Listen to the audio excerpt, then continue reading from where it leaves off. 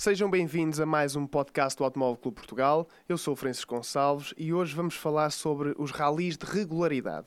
Como convidado temos o engenheiro Manuel Romão, que é uma pessoa que está ligada a este desporto desde toda a sua vida. Engenheiro, muito obrigado por ter vindo cá hoje. A primeira questão que lhe vou colocar é: quem é o engenheiro Manuel Romão?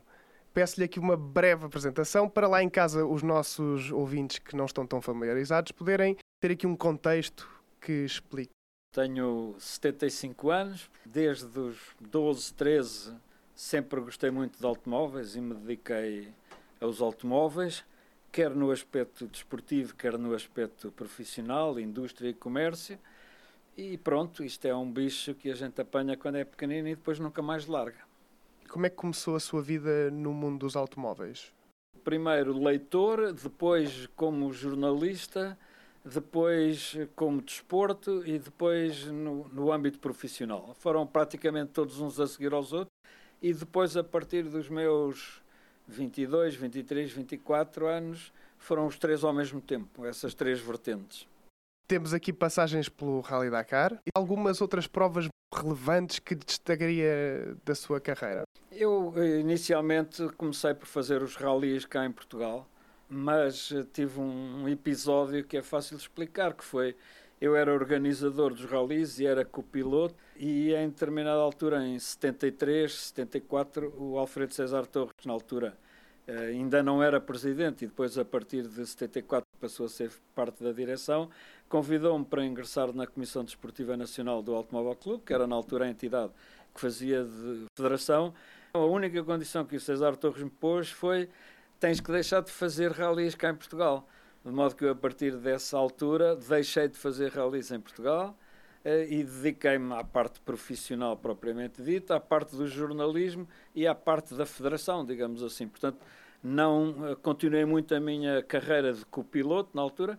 Fiz uns ralis no estrangeiro, o Rally de Marrocos de 76, que era na altura não se chamava Campeonato do Mundo, mas era Campeonato do Mundo, e depois o Paris-Dakar em 82, e depois, só quando me libertei, em determinada altura, da Comissão Desportiva Nacional, é que voltei outra vez a fazer ralis, alguns como copiloto e outros como piloto. Mas também já não tinha idade para fazer aqueles ralis muito a sério, de velocidade, e depois fui fazendo ralis mais para a minha idade, digamos assim. Para a terceira idade. E é mesmo aí que eu queria pegar. Sabemos que agora está a fazer vários ralis de regularidade, tem feito. Nós temos acompanhado alguns deles, como as 500 milhas. Como é que define um rally de regularidade? No que é que consiste um rally de regularidade? Não é fácil explicar, porque sob esse nome, rally de regularidade, há diferentes tipos de rally de regularidade. Há uns que se fazem em Portugal, que não são exatamente iguais aos que se fazem em Espanha, que não são iguais aos que fazem na Bélgica ou em França e que também não são iguais aos que se fazem em Inglaterra. Basicamente, o que se pode dizer é assim: os ralis convencionais de carros atuais, hoje em dia, são basicamente disputados por troços cronometrados, e é o menor tempo nos troços cronometrados que vai ditar, digamos assim, a classificação geral. Os ralis de regularidade têm zonas de regularidade que não são troços cronometrados. São zonas onde é preciso fazer uma determinada média, e nem sempre essa média é fácil. Em Portugal, por exemplo, nem sempre essa média é fácil. Em Espanha é mais fácil, os ralis são um bocadinho diferentes. Em Inglaterra ainda são mais diferentes e, portanto, no chapéu de chuva de ralis de regularidade cabem provas ainda assim bastante diferentes. Pegando nessas particularidades de cada prova e de cada país, em Portugal, da experiência que eu tenho ao acompanhar-vos em prova, é de que torna-se difícil por vezes cumprir velocidades, ou seja, as condições das estradas que atravessam, muitas vezes é difícil de manter o ritmo. Quais são as principais dificuldades envolvidas nestas provas em Portugal? Lá está, aquilo que eu estava a dizer. Em Espanha, por exemplo, as estradas são eventualmente mais fáceis, a média é absolutamente limitada aos 49,9 km/h, as estradas estão abertas ao trânsito e, portanto, é uma questão mais de precisão do que velocidade ou andar um bocadinho mais depressa para cumprir a média. Em Portugal também há os dois tipos.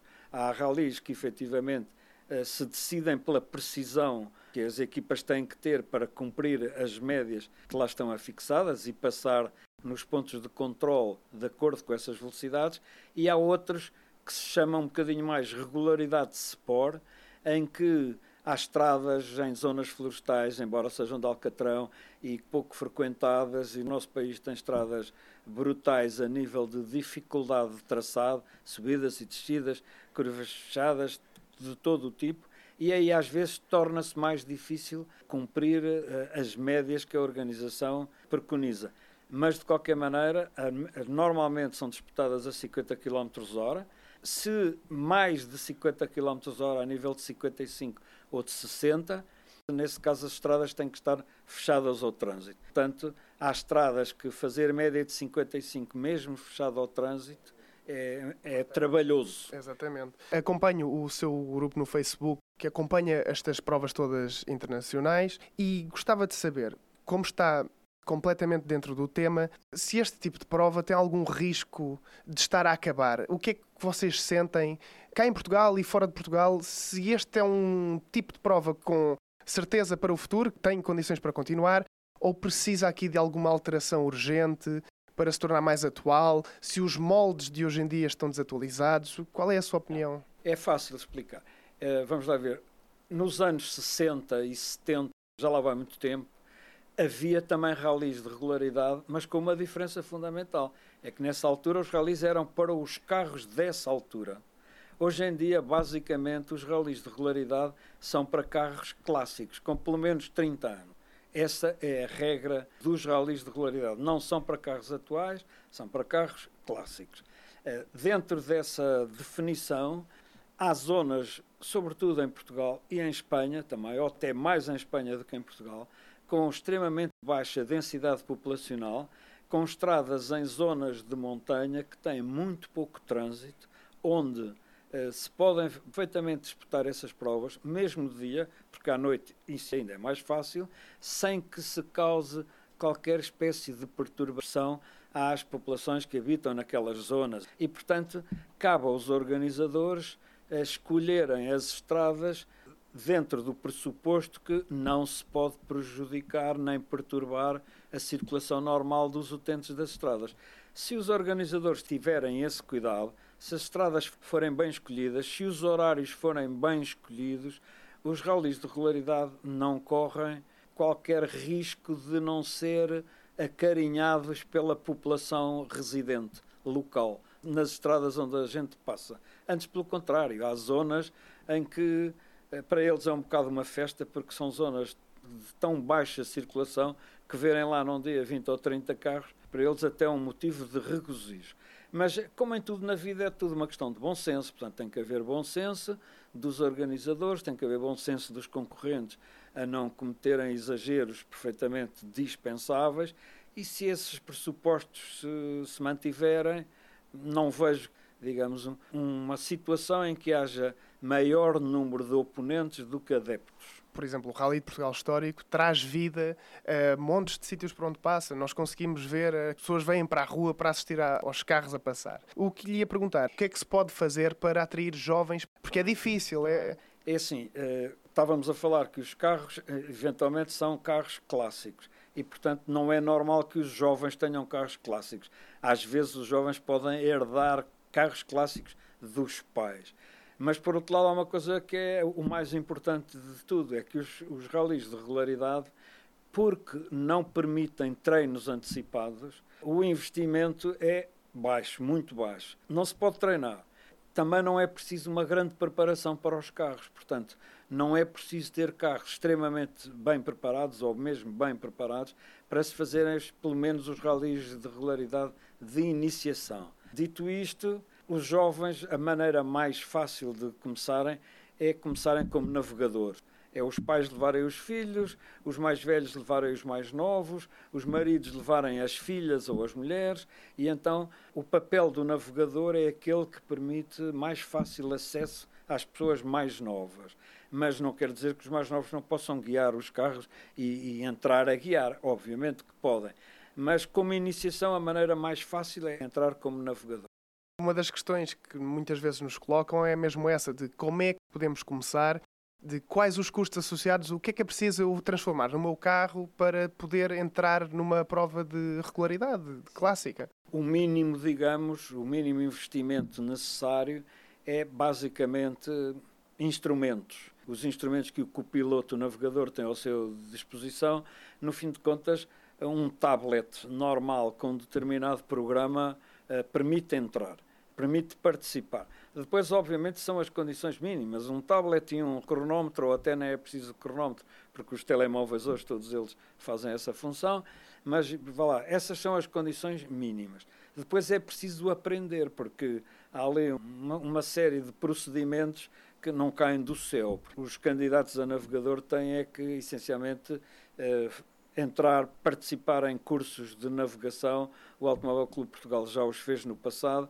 outras entidades têm-nos feito, e eu penso que todos os anos os clubes organizadores devem fazer cursos de navegação, porque não se pode entrar sem ter uma preparação prévia. Essa preparação prévia adquire-se nesse tipo de cursos, e que depois normalmente tem uma parte teórica e uma parte prática, e nessa parte prática dá para as pessoas que não fazem ideia de como é que aquilo funciona ficarem com umas noções mínimas. Pois é tudo uma questão de treino, de persistência, e quer em provas a sério, quer em provas a brincar, isto é, eu num carro com um navegador ao lado, vamos para uma estrada e dizemos, olha, isto aqui tem mecs quilométricos, temos que passar nos mecs tantos em tantos segundos, e pronto, e treina-se, e vai-se treinando e vai-se adquirindo as rotinas necessárias para se fazer bem feito. É um trabalho difícil entre piloto e navegador, que um complementa o outro, tem de estar preocupado com a parte da condução, obviamente, e de cumprir e de ter sensibilidade com os instrumentos do automóvel, e o navegador tem um papel fundamental, que é de conseguir manter todo o controle. Então é preciso aqui uma química entre piloto Exato. e navegador, não é? É uma equipa, tanto ou mais do que num rally atual, convencional de velocidade, a relação entre copiloto e piloto é fundamental, que se desenvolva muito bem nos ralis de regularidade para os resultados aparecerem. Ótimo. Conseguiu resumir aqui de forma brilhante como funciona o rally de regularidade, quais os desafios que eles enfrentam, e muito obrigado, engenheiro, por ter aceito o convite, ter vindo aqui hoje, por esta agradável conversa. Para quem está a ouvir em casa, relembro que podem assistir a outros episódios do nosso podcast nas nossas redes sociais, no Spotify, no SoundCloud e no site do Automóvel Clube Portugal. Obrigado e até ao próximo. Obrigado.